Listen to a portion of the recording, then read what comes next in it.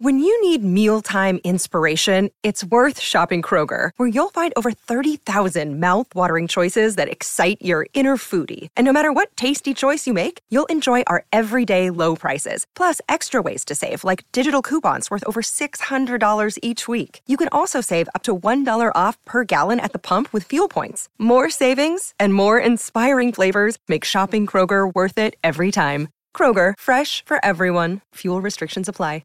Another day is here, and you're ready for it. What to wear? Check. Breakfast, lunch, and dinner? Check.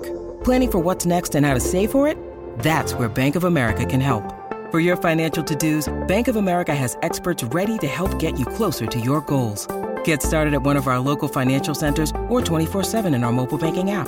Find a location near you at bankofamerica.com/talktous. What would you like the power to do? Mobile banking requires downloading the app and is only available for select devices. Message and data rates may apply. Bank of America N.A., member FDIC.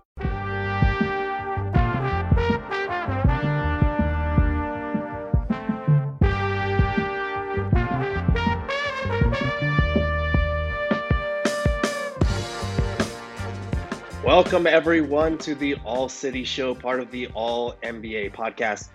Clearly, I am not Adam Mares, your normal host. I'm Gerald Bourguet, over with the PHNX Sports Show, an affiliate of All City, and I can think of no better way to ring in the new year than to introduce my esteemed colleague, Tim Legler, someone I have admired from afar for the way that he breaks down the game. Tim, Happy New Year to you. How are you doing today? Gerald, Happy New Year, man. Good to be on with you. Looking forward to this. I'm doing great, man. I had a relatively tame New Year's Eve, so I'm feeling fresh.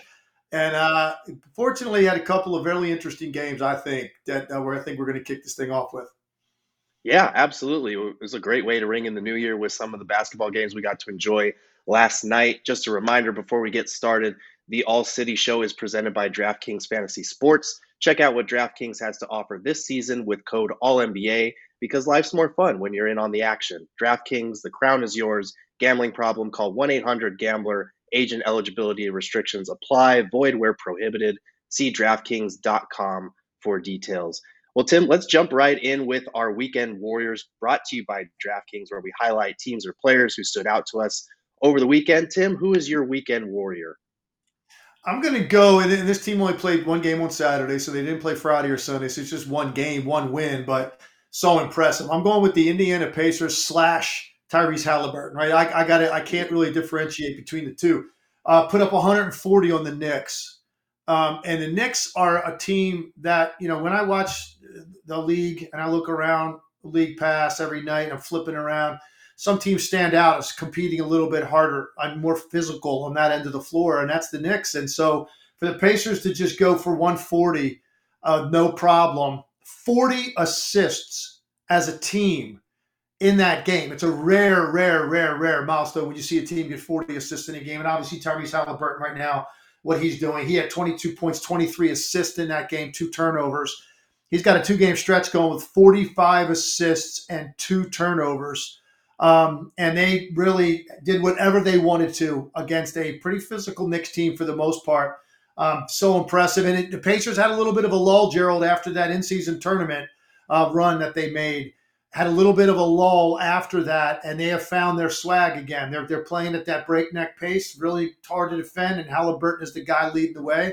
And I just thought that was a very entertaining game and impressive to operate that way offensively against the Knicks.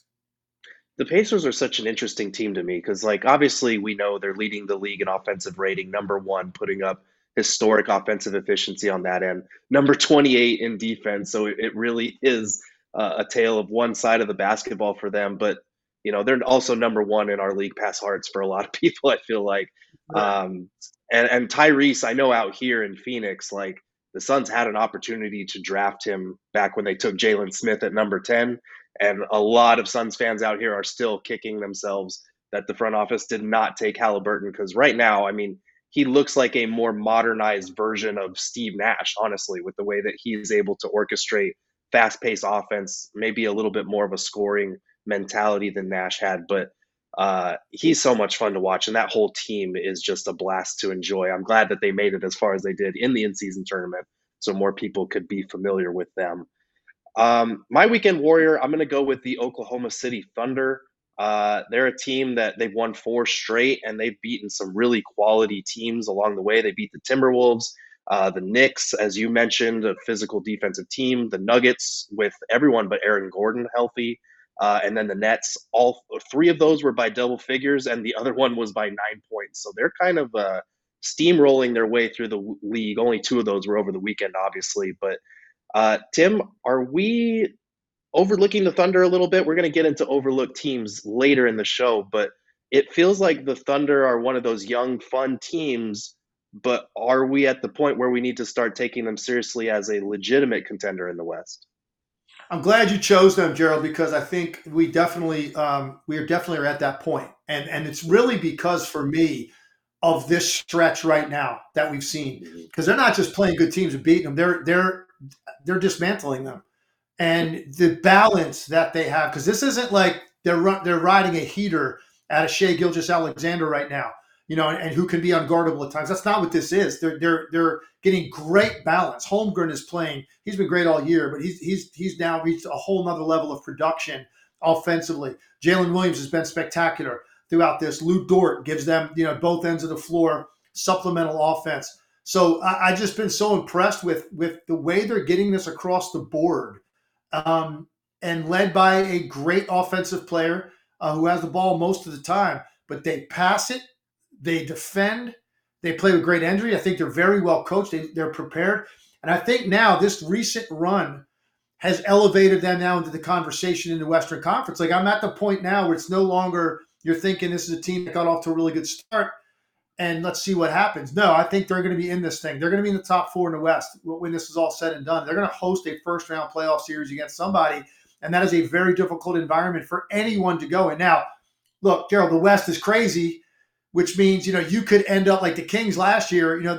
They get home court, and your reward for doing that is the Golden State Warriors, right? Getting everybody back, getting Wiggins back, and and you have to play a 4-time defending champion in the first round because that's the way it worked out. And that could happen with some of these teams at the top this year. You might get a Phoenix team, you might get the Clippers.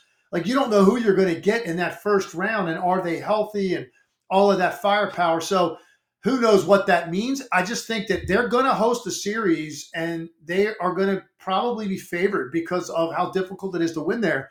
So, yeah, I'm glad you touched on that, man, because even though Boston is the only team in the league with a longer winning streak right now, they won 6 straight. No one in this league is playing as well as the Oklahoma City Thunder are right now.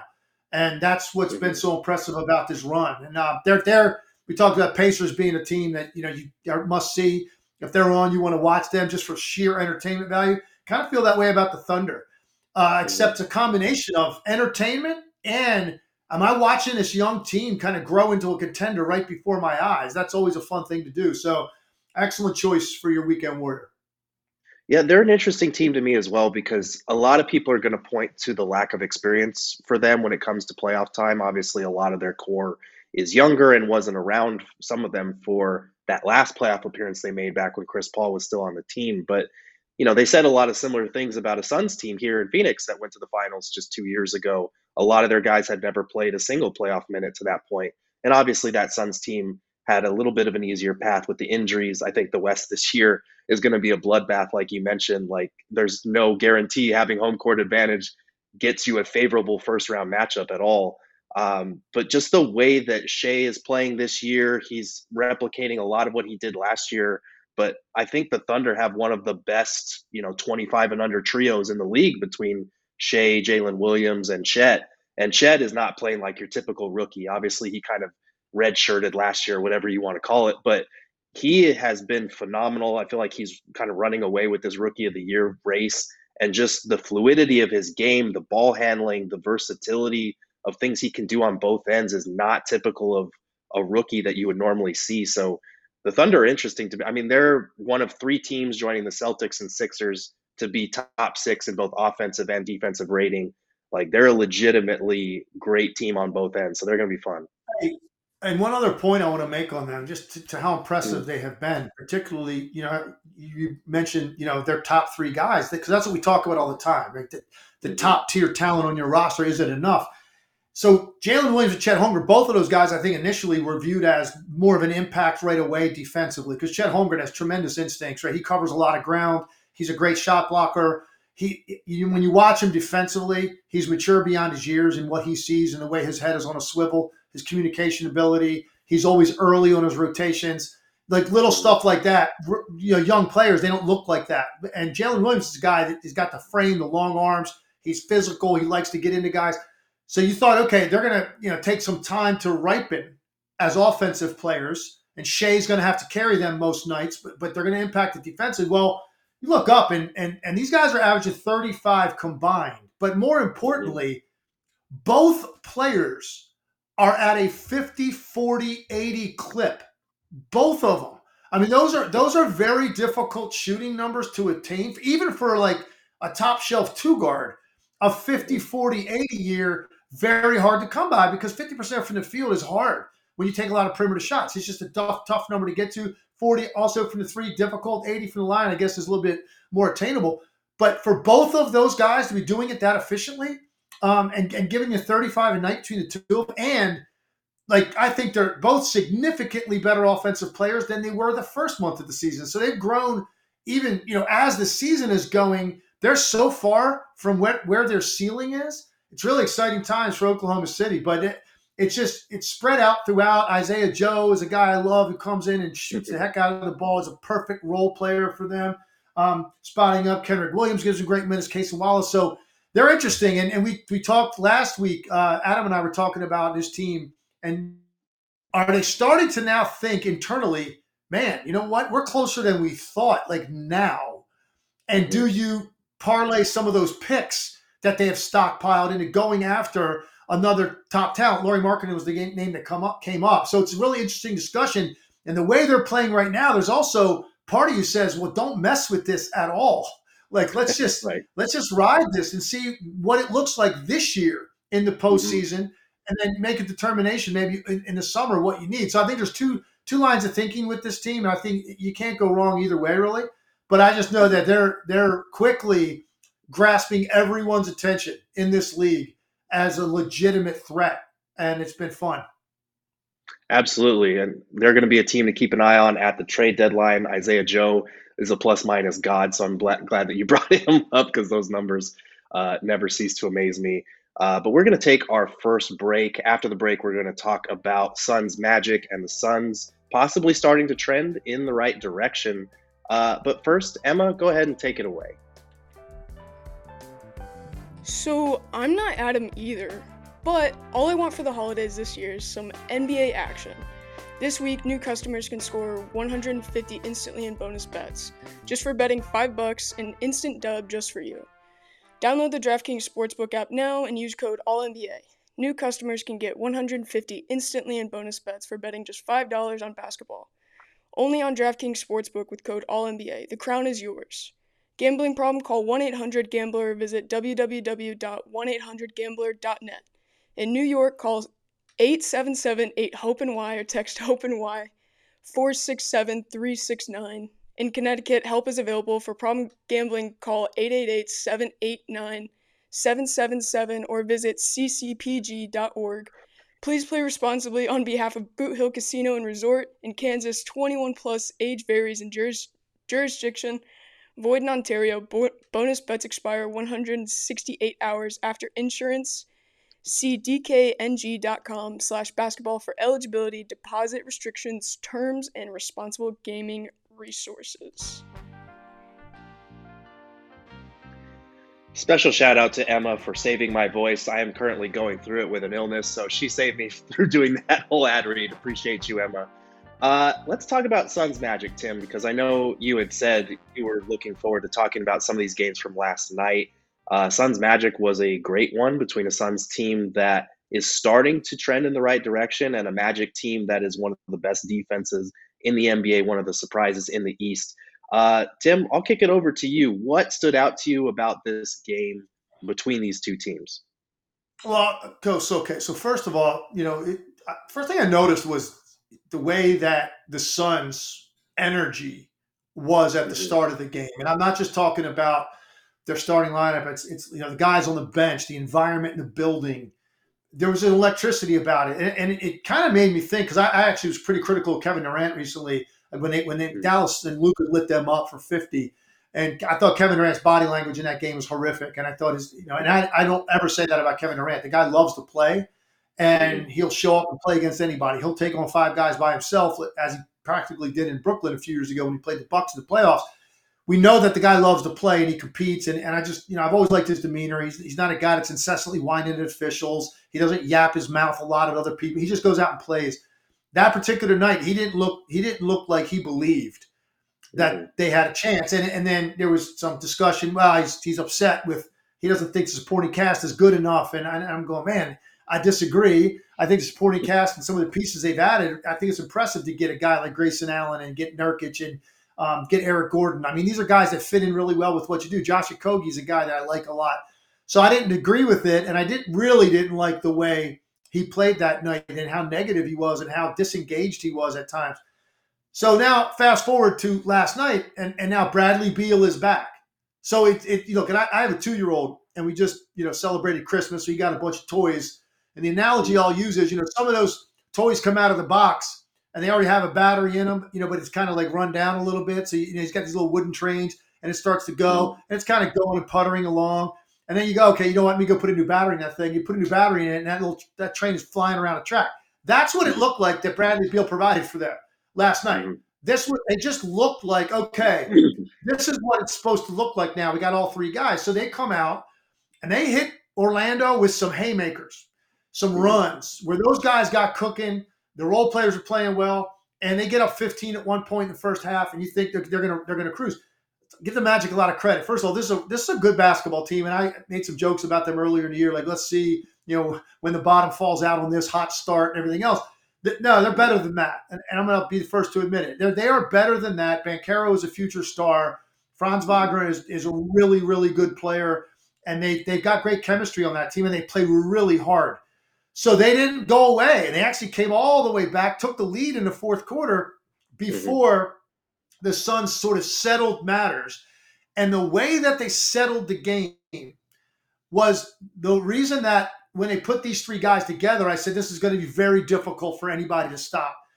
It's because of the mid-range play of their top 3 players, right? So mid-range, those off-the-dribble creative get to 15 to 18 feet, pull up, shoot contested jumpers. They have 3 of the best mid-range players in the league currently.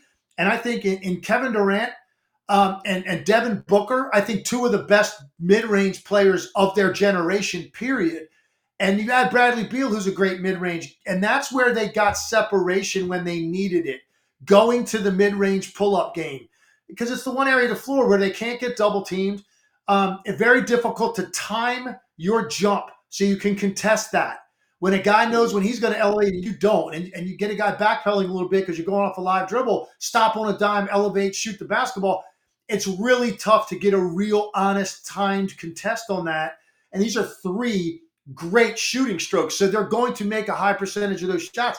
And that is exactly what happened when they needed to have it in the middle of the fourth quarter. And that's kind of remind people, I think everybody reminds them of what this can be when this gets humming with 15, 20, 25 games under their belt together. You saw a little sample of it last night in the fourth quarter, and they were able to hold off a really tough, hard-nosed, competitive Orlando Magic team. Yeah, you touched on a couple of things that I wanted to talk about. Like, obviously, it's only a 3-game win streak, and you could make the case like, okay, the Houston Rockets, they're around 500. That was the first win. Second win was the Charlotte Hornets. Okay, this was a legitimate playoff team, a very good team, and the third-ranked defense in the NBA. And the Suns were able to kind of build on the momentum that they had been building. And I'm glad you mentioned kind of the joy aspect of it. It is something that Bradley Beal touched on in his post-game comments about, the first couple of games coming back, I was so focused on the pressure of, returning from injury finally, because I've been out for most of the year, and showing people what this team can do. And I kind of lost the joy that I've had since I was a child playing this game. And you could see it on the Suns. Like, to your point, Kevin Durant's body language had been bad for those couple of weeks where they were really struggling. And I think it's been much better. Like, there have been some plays where he didn't jog back on defense. Flash forward to the other night, he's playing the passing lanes, denying near half court And it's just little things like that where it's like, okay, as much as I think the idea that he was frustrated with his supporting cast has been overblown, when you're losing, the body language can get bad really quick. And I think one thing we underrated with this whole process is just kind of the mental and emotional blow of having this guy come back, and in his second game back, he lands on somebody's ankle and he's out for another 2 weeks. I'll use another Christmas analogy. About 10 years ago, I wanted nothing more for Christmas than a Nintendo Wii. I wanted the new Nintendo video game system. My parents were going to get it for me. And what they did was they printed out a picture of a Nintendo Wii and gave it to me and said, we couldn't get one. They were all sold out, but we're going to get you one as soon as we can. I feel like that's what Bradley Beal has been for this team. Like you can see what it's supposed to look like, but it hasn't gotten there yet. Thankfully, my parents were just playing the cruelest prank and they actually gave me the Nintendo Wii 5 minutes later. But like with this team, they haven't gotten that. So they've had to look at this thing and not be able to put it together. And I think now that it's finally whole, like Bradley Beal doesn't fix all of the issues we've seen during the win streak, but just having him back allows them to finally build continuity.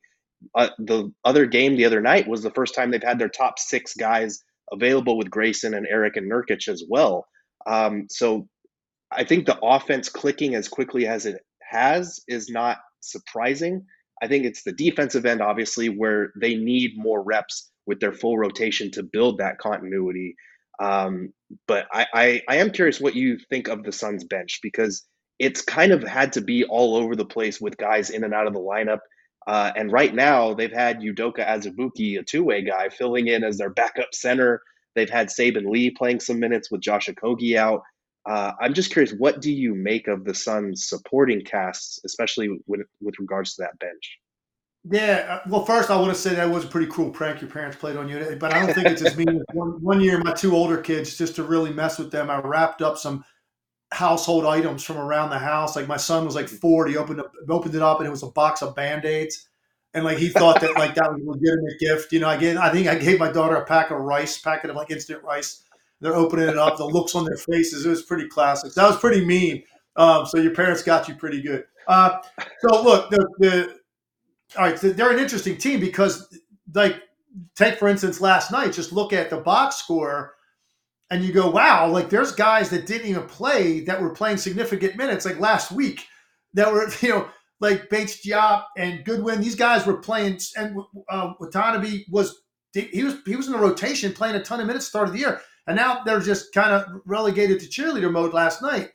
Look, and part of the problem is, for those guys, is when you have Beal and Booker and Durant, you have 3 of those guys. Obviously, Frank Vogel's going to stagger their minutes in a way that they actually become your bench. Like those players, Durant, Booker, and Beal, they are also your backup at another position because you're going to stagger those guys throughout the game.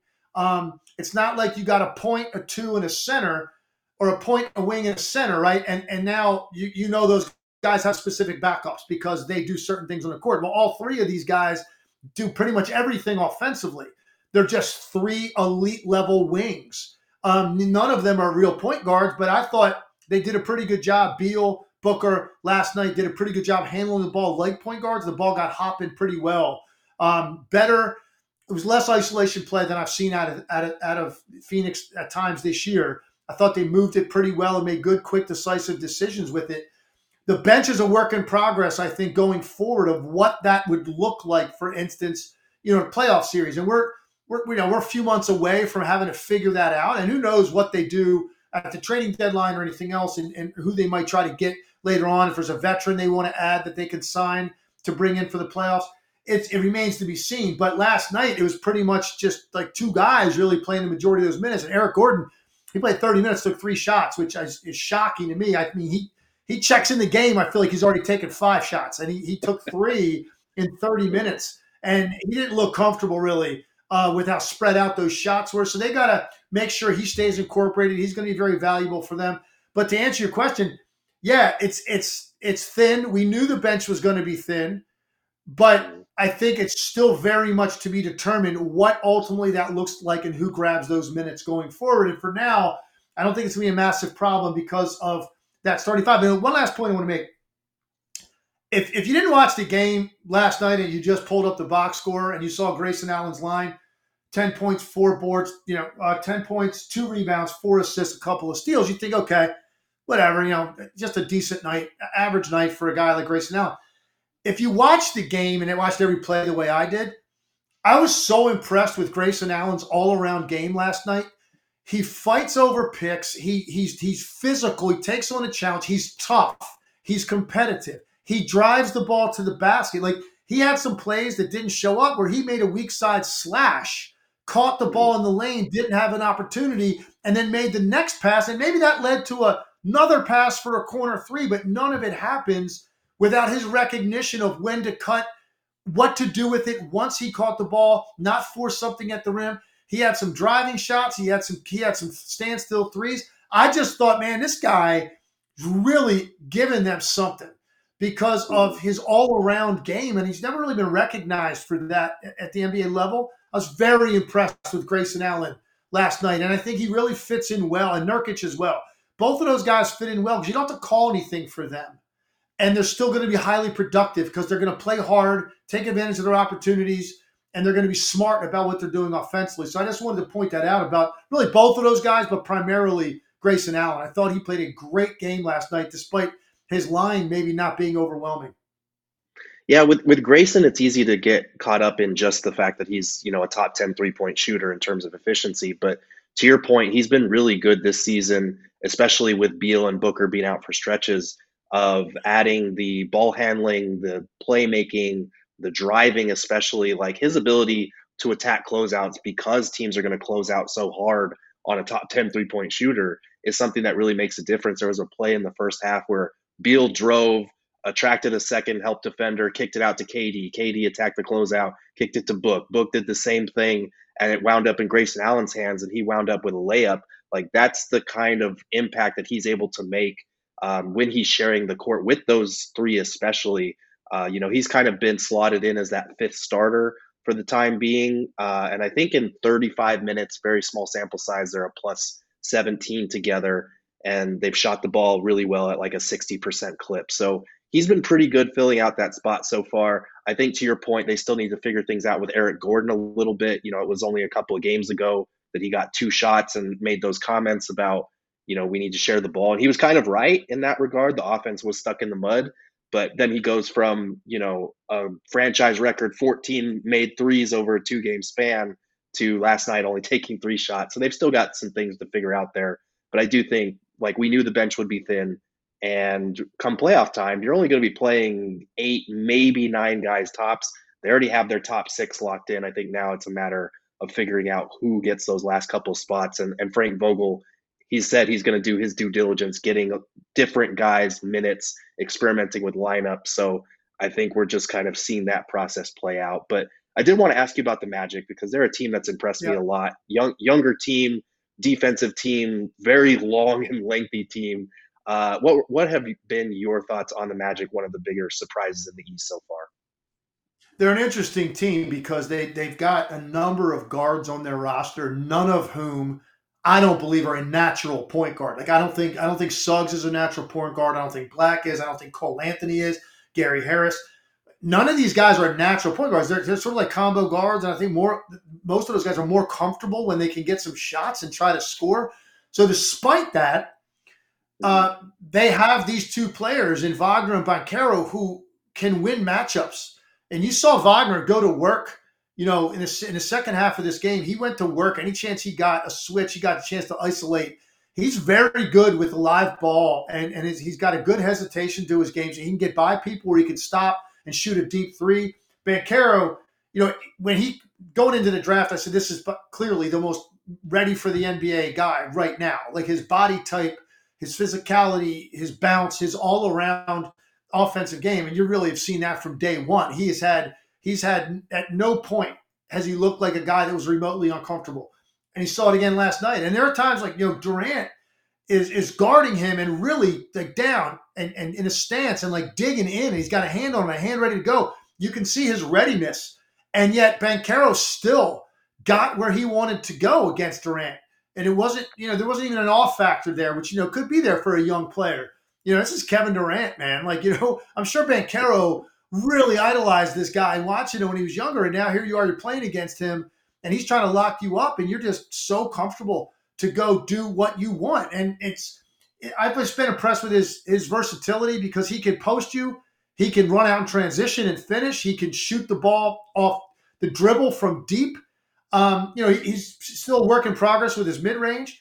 I think that'll come, though. And his handle is decent. It's not elite. He wants to continue to work on that, and he could polish that up. So he's got a counter to great defense off the dribble. Now you have a guy that's a perennial all-star. So I just been very impressed with their team, the way that they play, how hard they play, and the fact that they don't really have a guy that's got a ball on the hip, natural floor leader mentality amongst those guards. They're all just good players. It's impressive what they've been able to do. And, sitting here 19-13, no way you could have come close to predicting that this team would be 19-13. I would have said at this point, 32 in, I would have said 12-20 would have been probably more likely in my mind. So I've been pleasantly surprised by them, and I really enjoy watching them play because they compete on every possession. Yeah, Jamal Mosley's done a great job over there, and I'm glad you brought up the physicality with Banchero because he's averaging a lot of free throw attempts, which is something Kevin Durant pointed to. The fact that he only took, I think, 2 last night and still wound up getting the point total that he did. There was one play, the and one that he got against Yusuf Nurkic, where Nurkic, it looked like he was straight up, but that's a sturdy dude, and Banchero just went right into him, absorbed the contact, finished, looked perfectly poised in midair, and I was like, my God, this guy is a strong individual for him to be able to finish that type of play. And to your point, when he's got the 3-ball going, this is something KD mentioned as well. He was very complimentary of Banchero. When he's got that 3-ball going, he is a really difficult player to stop. But I really like this young Magic team. I feel like they are kind of, maybe to a much lesser degree, but they're kind of my Thunder of the East in terms of a young team, maybe exceeding expectations in terms of making that next step. The defense, you can't say enough about such a young group being third in defensive rating to this point. I was impressed with what I saw last night, especially because you had mentioned it earlier. The Suns threw them a lot of haymakers, and they were able to stay with it, knock down some threes, and take the lead back until the Suns were able to close them out late in that game. So I've been impressed with what I've seen from the Magic so far this season, and they're a pretty fun group. Anything left from this game before we move on? Last bow I want to put on this. So, Phoenix is a team, it's been because of the Beal being out and also just their own play, even with Durant and Booker, pretty disappointing to this point, I think, the way their season has gone. And now they got Beal back. They win 3 in a row. You mentioned it. 2 of them, are basically bottom feeder type teams, lottery bound teams. This is a good win against the Magic. Still not a top tier contender that they've beaten. But if you want to know a lot more about Phoenix, I think, and what these 3 guys are capable of doing together, I think you're going to see that play out really over the next 10 days. So they got Portland tonight. That shouldn't be hopefully a difficult game for them, you wouldn't think. Then it gets into a nice little stretch here of some teams that are going to challenge them. You've got the Clippers at home, the Heat at home, Memphis at home, just got Ja Morant back. Then you go to the Clippers. So you got 5 games right now, and some of those teams in that mix are teams that are either contender type teams or teams that, like a team like Miami, that is going to make you work, and they're playing really, really well right now. So I just think, we don't want to get ahead of ourselves with what we've seen out of Phoenix here, just for a 3-game sample size with who they played, but it's encouraging what we've seen. Now there's a little bit more of a test here over the next 10 days that I think will tell us a lot more about ultimately how they stack up in the league and in the Western Conference.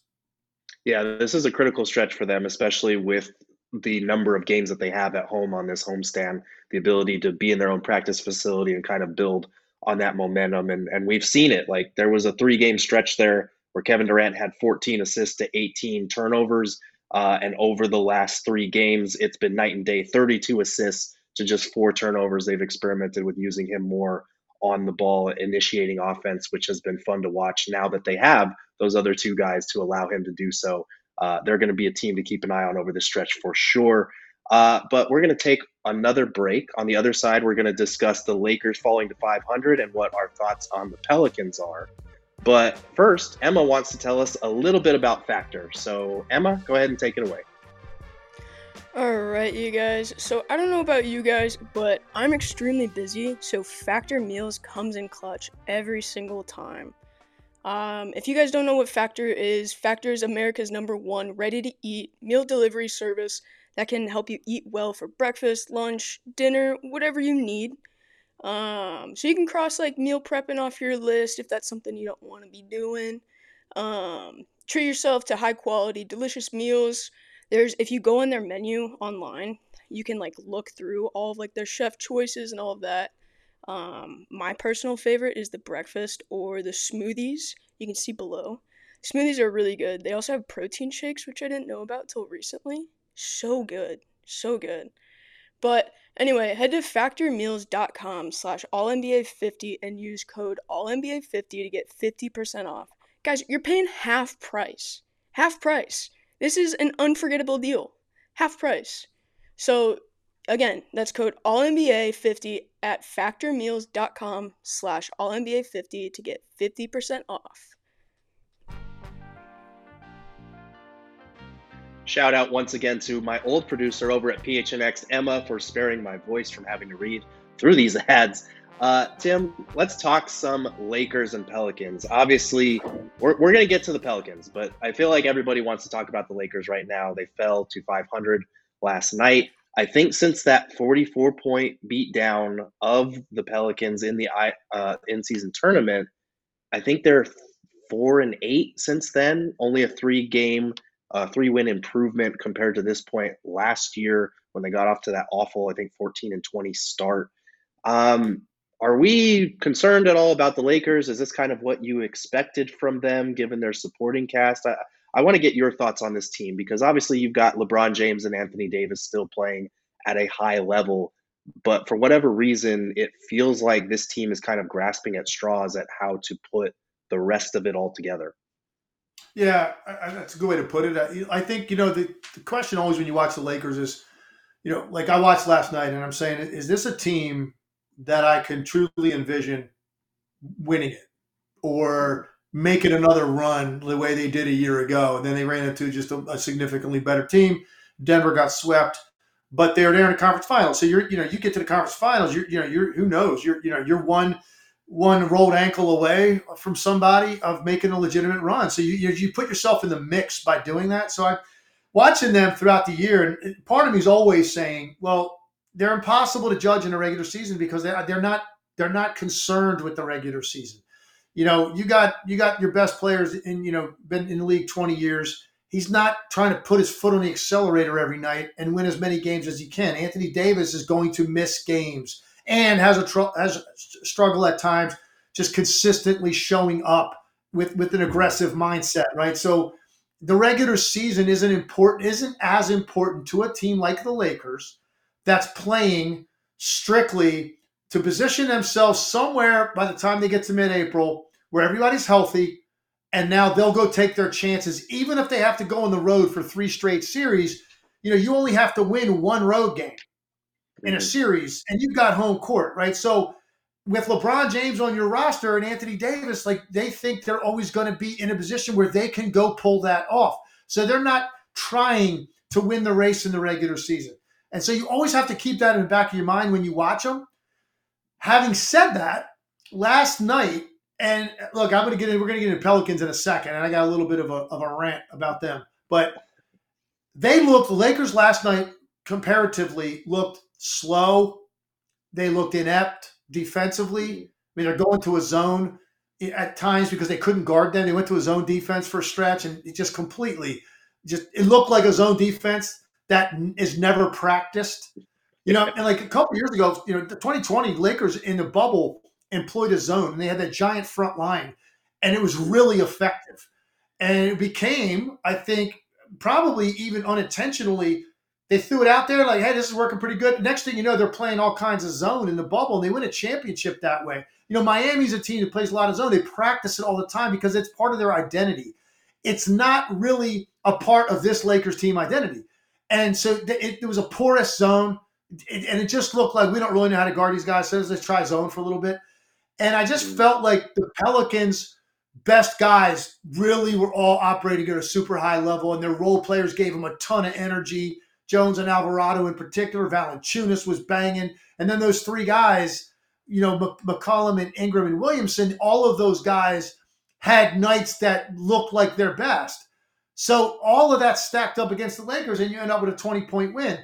And it really, the Pelicans got out to a lead. They kind of just kept them there, like stiff-armed them and kept them, 10, 12, 15 points most of the time. It was not a real threat at any point. And, the Lakers' three-point shooting, lack of, reared itself. They're minus 21 from the three-point line. It's hard to overcome that in this league. So even though I say like the regular season doesn't matter that much, we can't really judge them. At the same time, there are certain nights when you feel like they're trying to play hard and they just don't have enough. And that's what it looked like to me last night. And that was one of the best Pelicans games I've seen this year. Like they just top to bottom, their entire roster, both ends of the floor. It was a very complete game on the part of the Pelicans. And there's been a lot of nights I haven't seen that out of them. When you add those two things up together, this is what you get, a 20-point win. Yeah, I'm glad you mentioned that because it was one of the better games I've seen from the Pelicans this season as well. And we'll talk a little bit about them, and I'll let you get to your rant. But for the Lakers, I mean, they've gone to this new lineup with Rui Hachimura in there, Taurean Prince, LeBron and AD, obviously, and Jared Vanderbilt, just a lot of length. I think that group has a pretty good net rating. It's like plus 17 or something like that in very limited minutes. But to your point about them not being as concerned about the regular season, do you think all this experimenting with their starting lineup, with the injuries that they've had and having to throw out different lineups out there, do you think Darvin Ham is kind of playing that long game in terms of trying to get some sample sizes there that he can look at and say, okay, this works, this doesn't? Or does it really feel like he's kind of trying to throw stuff at the wall and see what sticks? Yeah, no, probably a little bit of both. And again, look, if they got bounced last year in the play-in, okay, or they got bounced in the first round and they go out in 5 games, and now you come into this year and you're 534 games in, there's probably a much more significantly increased sense of urgency on the part of Darvin Ham and the Lakers. Because at that point, you start to go, okay, you go 2 years in a row coaching LeBron James and Anthony Davis, and you don't look like you're viable. Now you start to think about job security. Okay, so the fact that they were able to salvage their season at the end last year with the run they made to get to the conference finals, and then everybody acknowledges they just ran into the best team in the NBA, and that team won a championship. So you kind of go, okay, they're just not quite on that level. But it really made you forget about a lot of the warts and a lot of the issues that they had because they sort of reinvented themselves at the All-Star break, and then they made a run after that with some added pieces. And then Austin Reeves, second half of the year for Austin Reeves, I think he was a different player than he was the first half. So that's like almost adding another player to your roster, even though he's been there, because he started playing with that much confidence. And LeBron gives him that much confidence. So you add up all that stuff, D'Angelo Russell, like you add in those guys, and now it's like, okay, Hachimura, like, okay, it's salvaged the year, positive mindset. So now here you are, 34 games in, you're 17-17, and it's almost like people are giving them the benefit of the doubt that, okay, don't worry about it. You saw what happened last year. They still have LeBron, they still have AD. They can be a real threat in the West, and I think that's probably smart for us to view them that way. But I do think that Darvin Ham right now is probably trying to find plus minuses for particular groups of guys and give him a better sense of who needs to be playing more minutes together and what combinations to use. So I do think part of that is in there. And I just don't think the Lakers are going to care as much with that, that readiness, like up on the balls of your feet mentality that some of these teams have that are still desperately trying to prove something. I don't think the Lakers feel like they're trying to prove anything. They're just trying to stay together and then make a run with 2 great players. That's what it feels like to me. Yeah, no, I see that. I did want to ask, because you mentioned Austin Reeves, like, are we good with bringing him off the bench? LeBron has hinted several times that he likes sharing the court with Austin Reeves. I think last night was the first time he played 30 minutes or more in like 7 or 8 games. What do you think about that?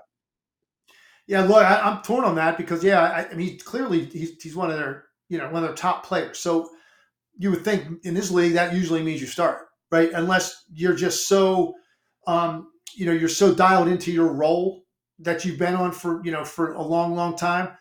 as a sixth man and an instant offense type guy off the bench, and that's what this team is. That's not really who he is. He's an all-around player. I think you mentioned that how LeBron feels about him. I've said this before. I think other than Dwayne Wade and Kyrie Irving, I don't think LeBron James has ever played with another player that he entrusted more to handle the ball while he was on the floor. And think that's a big statement, because I just mentioned two guys that are two of the best offensive talents this league's seen, Hall of Famers, and Austin Reeves is in that category. That's how much LeBron trusts him. The ball moves really well. It hops very well. And I think Darvin Ham is probably thinking, okay, I got LeBron and I got Austin Reeves. They're the two main guys that can create with the dribble and kind of make the right decisions. And I think he wants to stagger their minutes some so that he's always got one of those guys on the floor at all times. But LeBron is saying, no, I think we can actually hit our peak and ceiling as a team, maximizing those minutes when we're out there together. So I think that's a kind of a work in progress. I would not be surprised if by the time we got to the end of the year and got into the playoffs, Austin Reeves is going to be starting for this team. I'd be very surprised if he's not. Yeah, I feel like it's inevitable and kind of a temporary fix in terms of, like you said, always having one of them on the court, especially because they haven't had, Gabe Vincent a lot of the year. They've had guys in and out. So it feels like kind of a Band-Aid on those minutes where you have to stagger certain guys. I do want to talk to you about the Pelicans, though. You said you had a rant for us, so let's hear what you've got on the Pelicans. All right. So let me start this with a question for you. Let's talk about the top teams in this league and just go up and down. If I said Boston, do you know who their best player is? Do you have a definitive answer on who Boston's best player is?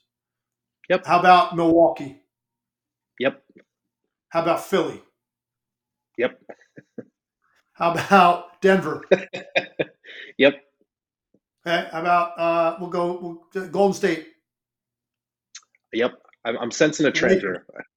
Lakers. Yep. Okay. So that's here's my rant about this. And look, maybe some people might view this as a good thing. I don't know who their best player is. I don't know who the Pelicans' best player is. Okay. And I watched. The reason I said rant, because I was watching the game last night, and I've been critical of Zion because I don't think Zion Williamson plays hard enough all the time. I don't think he pushes himself. I think he coasts. I think he drifts. I think he jogs too much. Very rarely do you see him in a dead sprint in transition filling the lane, even when he's got the advantage and he's got the angle and he's up ahead a little bit. He kind of pulls up. He should be rebounding at a much higher rate than he does based on his strength and athleticism, particularly on the offensive glass. And then last night I watched him and I went, man, he played hard.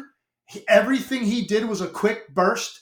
He had a couple of plays. One in particular stood out to me. He got the defensive rebound. He started to push. He threw it ahead. I don't remember who the player was, but they missed the layup.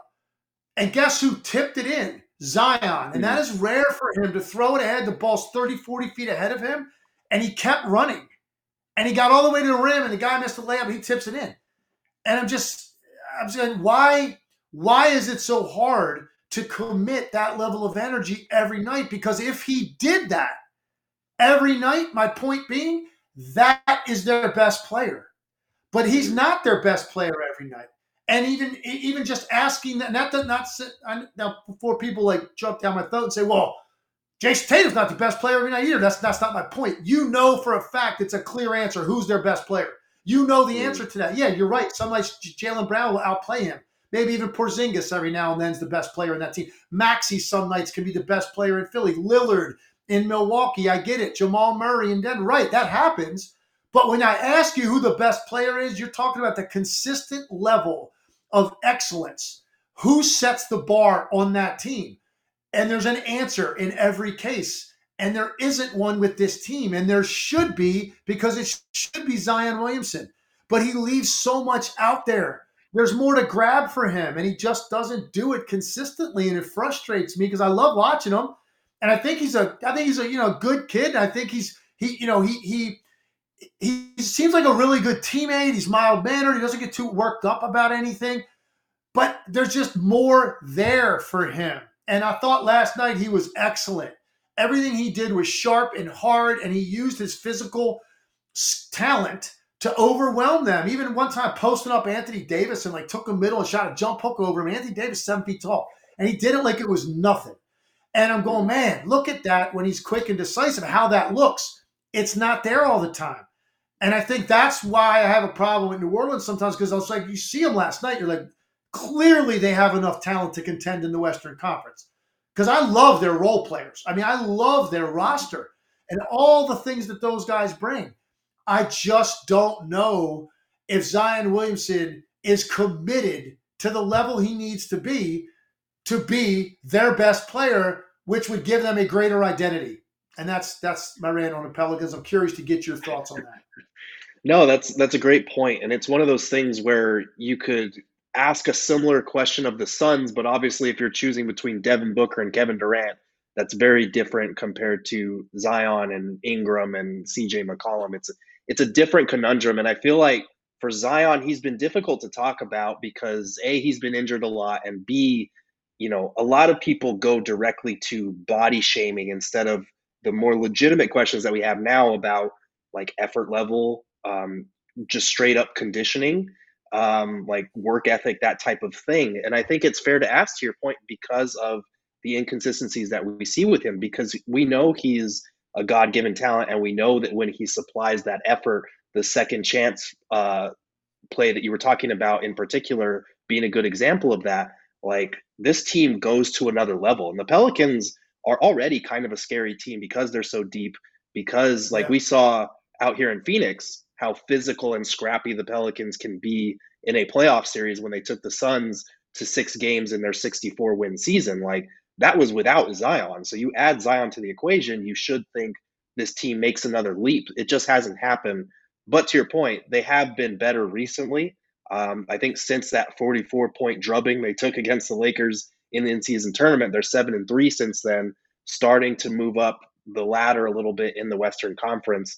And it's one of those, they're another example of why the West is going to be a bloodbath in the first round, because that's a team that might not have home court advantage, but is fully capable of coming into your arena and beating you up and stealing a game. So they're a tricky one to assess, but they are, I think, starting to head in the right direction. It's such a great point. Imagine, being Minnesota or Oklahoma City this year with the years that they've had. And let's just say, for argument's sake, they hold on to the top 2 spots in the West. I'm not sure they will, but let's just say they will. And then you get Pelicans. Like, for instance, that's possible. Like you could get a team like New Orleans rolling in there in the first round. It's like, whoa, they'll probably be higher than a 7 or 8. I mean, there's a good chance of that. But, and look, Brandon Ingram is nasty, right? He's filthy. He's 6'11", terrific mid-range contested jump shooter, right? And that's his game. That's his bread and butter. That sort of rock you, sleepy type dribble, and boom, he leans back, goes into that 18-footer, and it's unstoppable when he gets it going. So you've got elite level guard play with McCollum, who could be a combo, 1-2, great ball screen operator, which is what this league is. He's really good at coming off ball screens tight, getting into the gap or getting into his shot. Definitely not necessarily a prototypical point guard. He's more of a combo guard, can really score it and then run the team when he needs to. So you got the point, you got the long wing, which is important, I think, in this league. And then you got the power player. Not a prototypical power package at the 6'7", but he's a power player. I mean, he plays like a center, basically the way that he scores. So you've got each area of the floor covered. And I think for me, it's going to hinge on staying healthy, clearly, because Ingram's had his share of injuries too, and CJ's been banged up this year, and we know about Zion. So let's stay healthy first. But then I want to see the mantle get passed and like that torch grabbed by Zion. So he's the guy running out of the tunnel every night, and you're identifying him as the guy because he's going to consistently, on a bad night, he's going to go for 25. Because that's what the great players in this league do. Even on nights they have bad shooting nights, they'll get to the line. They'll figure out a way to get to their number. And then they're also going to find other ways to beat you. And even on bad nights, they'll still put together 8-10 points in the fourth quarter when you have to have it and win the game. Like, those are what the guys on those other teams we mentioned, that's what those guys all do. Zion is still like, you don't know exactly when you sit down to watch what am I about to see. Last night, I thought, was one of the best games I've seen him play this year because he was committed to pressuring you when he got the ball, and he isn't always that way. And that's why they're going to be an interesting team for me to watch. And his growth and maturity level, and does it ever really click? I know people want him to lose weight. I don't even know, man. His body type might not allow that. It's not even about that. It's about, okay, you can only play 30 minutes. Give me 30 hard minutes. Don't give me 30 minutes and 22 of those are hard, and 8 minutes you're kind of floating around while you're resting. Because that's what it looks like to me. He's always conserving himself. Go for it, because he's an impossible matchup in this league because of just this unique physical package that he brings to the table. That's the challenge for Zion, and that ultimately, I think, will be the challenge for their team, and whether or not they can win a round, or really threaten somebody in the second round, where now they're in the mix as a contender. Right now, I think they're just on the outside of that. Right. The Pelicans are fascinating to me for that reason, because of the question mark about Zion. Like, we saw it when the Suns played the Pelicans 2 years ago. We saw Brandon Ingram in his first playoff series kind of step up and be the guy without Zion on the court. And the Suns had they've had Mikal Bridges, and they had no answer for Brandon Ingram in that series. I'm curious, if you get to the playoffs with Zion, does he make a similar leap? Is that complicated by the fact that Brandon Ingram has already done that sort of thing? It's going to be fun to watch. But for now, I think the Pelicans are one of my more slept on teams just because of that potential. But I am curious, is there a team that you feel, maybe it's one we've discussed, maybe it's one we haven't, that has been overlooked to this point? Because there are so many teams that fit that category in the West. But I am curious, is there anyone that has stood out as kind of your most overlooked team to this point? I think probably the most overlooked team for me in the Western Conference would probably be the Clippers to this point, because of the start that they had of guys being out, and now they're starting to play much, much better. And again, I was the whole time when even before they got Harden and they made the trade, I said it's not about Harden for me. Yeah, he gives them, I think, more options in the regular season as an elite offensive player, because Kawhi's going to miss time. Paul George is probably going to miss some time at some point. That for me is not why I would ever buy into the Clippers. I buy into the Clippers because I think Kawhi Leonard's going to be healthy. Like, if I'm willing to make that bet and slide some money onto that number on the roulette table that says Kawhi healthy, that's why you believe in the Clippers, because of Kawhi Leonard being healthy. Harden gives them added depth offensively, but he has struggled in the postseason. So now this might be a great lane for him because he's their third best player. And that might be a great lane for James Harden, where he feels less pressure, because it's going to be about Kawhi and Paul George if they get to that point. But we haven't, just until recently, started talking about the Clippers. And when you look at the talent up and down the roster, and it's their top guys we know about, but even like a guy like Westbrook, like just how hard he plays every night, no matter what role he has. I have so much respect for that brings something to your team. Zubac, Terrence Mann, like these guys fill great roles for them. So I'd probably them, and in the East would probably be the Heat. And we barely talked about the Miami Heat all year. They'd had a slow start. There's way sexier storylines in the East with what Boston did and adding guys, with Milwaukee adding Lillard. Philly gets rid of Harden and they're better. Maxi's a surge ascension. Like all these storylines. And then you got the Heat, who, by the way, played in the finals last year, and now they're getting their act together. So I don't think we've talked a whole lot about them in terms of, do you think they can win the East again? Because of how top heavy it's been, Milwaukee and Boston.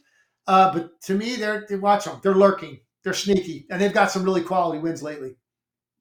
No, those are both great picks. The Clippers in particular, because it felt like after those first, 5 or 6 games, whatever it was, where they were really struggling to put together wins. I think they've won 11 of their last 13 games. They've really looked like a more dangerous team. And to your point, I think Harden is in a prime situation there, because we all know about the playoff struggles and shortcomings when he's the number one or the number two guy. But if he's setting up Kawhi Leonard and Paul George, that takes a lot of pressure off of him to have those high scoring nights that, his past teams have needed from him in the playoffs. And that's the other thing, is if you get one or two of those games in a playoff series, that can legitimately swing a series and make life easier on Kawhi and Paul George. Because go back to last year in Philly against the Celtics, I'm pretty sure the 2 games that he went off in that series were Sixers wins. So he's Yeah. fully capable of doing it when there's less pressure on him. And I think they're one of the deeper teams in basketball. They've got all those wings. Like, they're a legitimately scary team if they stay healthy. That's always been the big if for them. But I think this year we're starting to see it during the regular season, and it's contributing to more wins than we've seen in the past. Because in the past, it has kind of felt like they're like, let's just get to the playoffs and hopefully we'll be healthy, experimenting with all kinds of different lineups and whatnot. This year, it feels like there's a little bit more of a purpose. And to your point, like, Russell Westbrook was great in the playoffs. They were out in 5 games, but he was great in the playoffs for them last year. And I think he just brings that different type of energy. As for the Heat, like, it's so funny how we consistently overlook them as a team that's made the finals in 2 different surprising finals runs with Jimmy Butler as the guy. I do think there's a lot of focus on, like, Dame joining the Bucks and the Sixers being unleashed with a new head coach and Tyrese Maxey and all of these other teams, like the Celtics, obviously the Porzingis trade. Those are the sexy storylines. The Heat upsetting some of those teams and doing it again would not be a sexy storyline. I feel like some people are trying to, like, block it from their mind that could possibly happen, just because last year, Nuggets versus Heat was not everyone's favorite finals matchup out of what we could have had. But they are still a dangerous team. I think Bam Adebayo, pound for pound, one of the best defenders in the NBA. Jimmy Butler, we know what he's capable of. Like, they just got a solid supporting cast even after some of the players they lost in free agency last year. They're a very tricky team for me come playoff time. And Eric Spoelstra, like, I feel like we've said this for years, but I don't think the guy gets enough credit for the tactical mind that he is, and being able to incorporate all these new pieces year after year and still field a team that is so competitive, so dangerous in a playoff environment. Well, I've been on record for a while. He's the best coach in the NBA in my mind. And if you told me I had one group of guys, 12 players, whether you pick them for me or I get to pick 12 players, and I got to go out and I got to win either one game or one series starting from scratch, I'm taking Eric Spoelstra. That's the guy that I want to figure that out. And you're right, he does it. And Jaime Jaquez has been amazing, because you get a rookie that's this polished and mature. You plug him in like he's a 5-year vet. That's a great bonus. I'll finish with this. The bottom line is the Western Conference is insane, because to me, there's only 3 teams in the West that aren't really interesting. I'd probably say Portland, Utah, and I'd say San Antonio, even though they have Victor Wembanyama. So if that makes them interesting to people just to watch him, maybe they're not even in that category, because, it's kind of, wow, I haven't seen anything look quite like that before. I mean, I wouldn't mind watching the Spurs tonight. I'll put them in. But other than that, I'm talking about just interesting talent, storylines, personalities, whatever it would be. I think you got 12 teams in the West worth talking about. Because we didn't even get to, like, teams like Dallas. Who's got great players, one of the best in the league. The Kings, who were really kind of emerged last year, and they're sitting here now. As we sit here now, they're 5th in the West at 19-12, very solidly placed. We haven't even discussed them. Lakers, Warriors, like, what spot are they going to be coming at people from? At some point, like, think about the pedigree with those 2 teams. So the West is just insane. It's loaded. We're going to have probably the most compelling first round matchups we've ever seen in the Western Conference this year.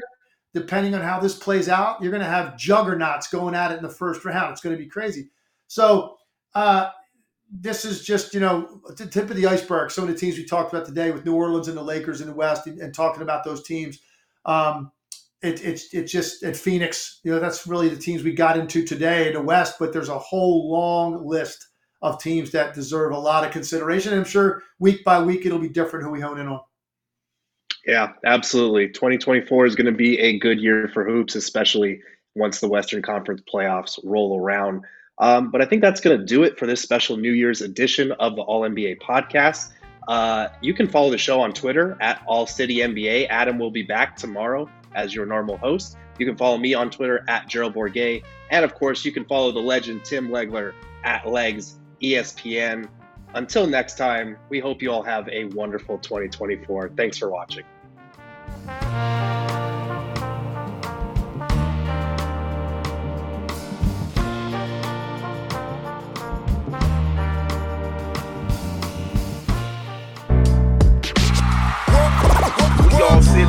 man.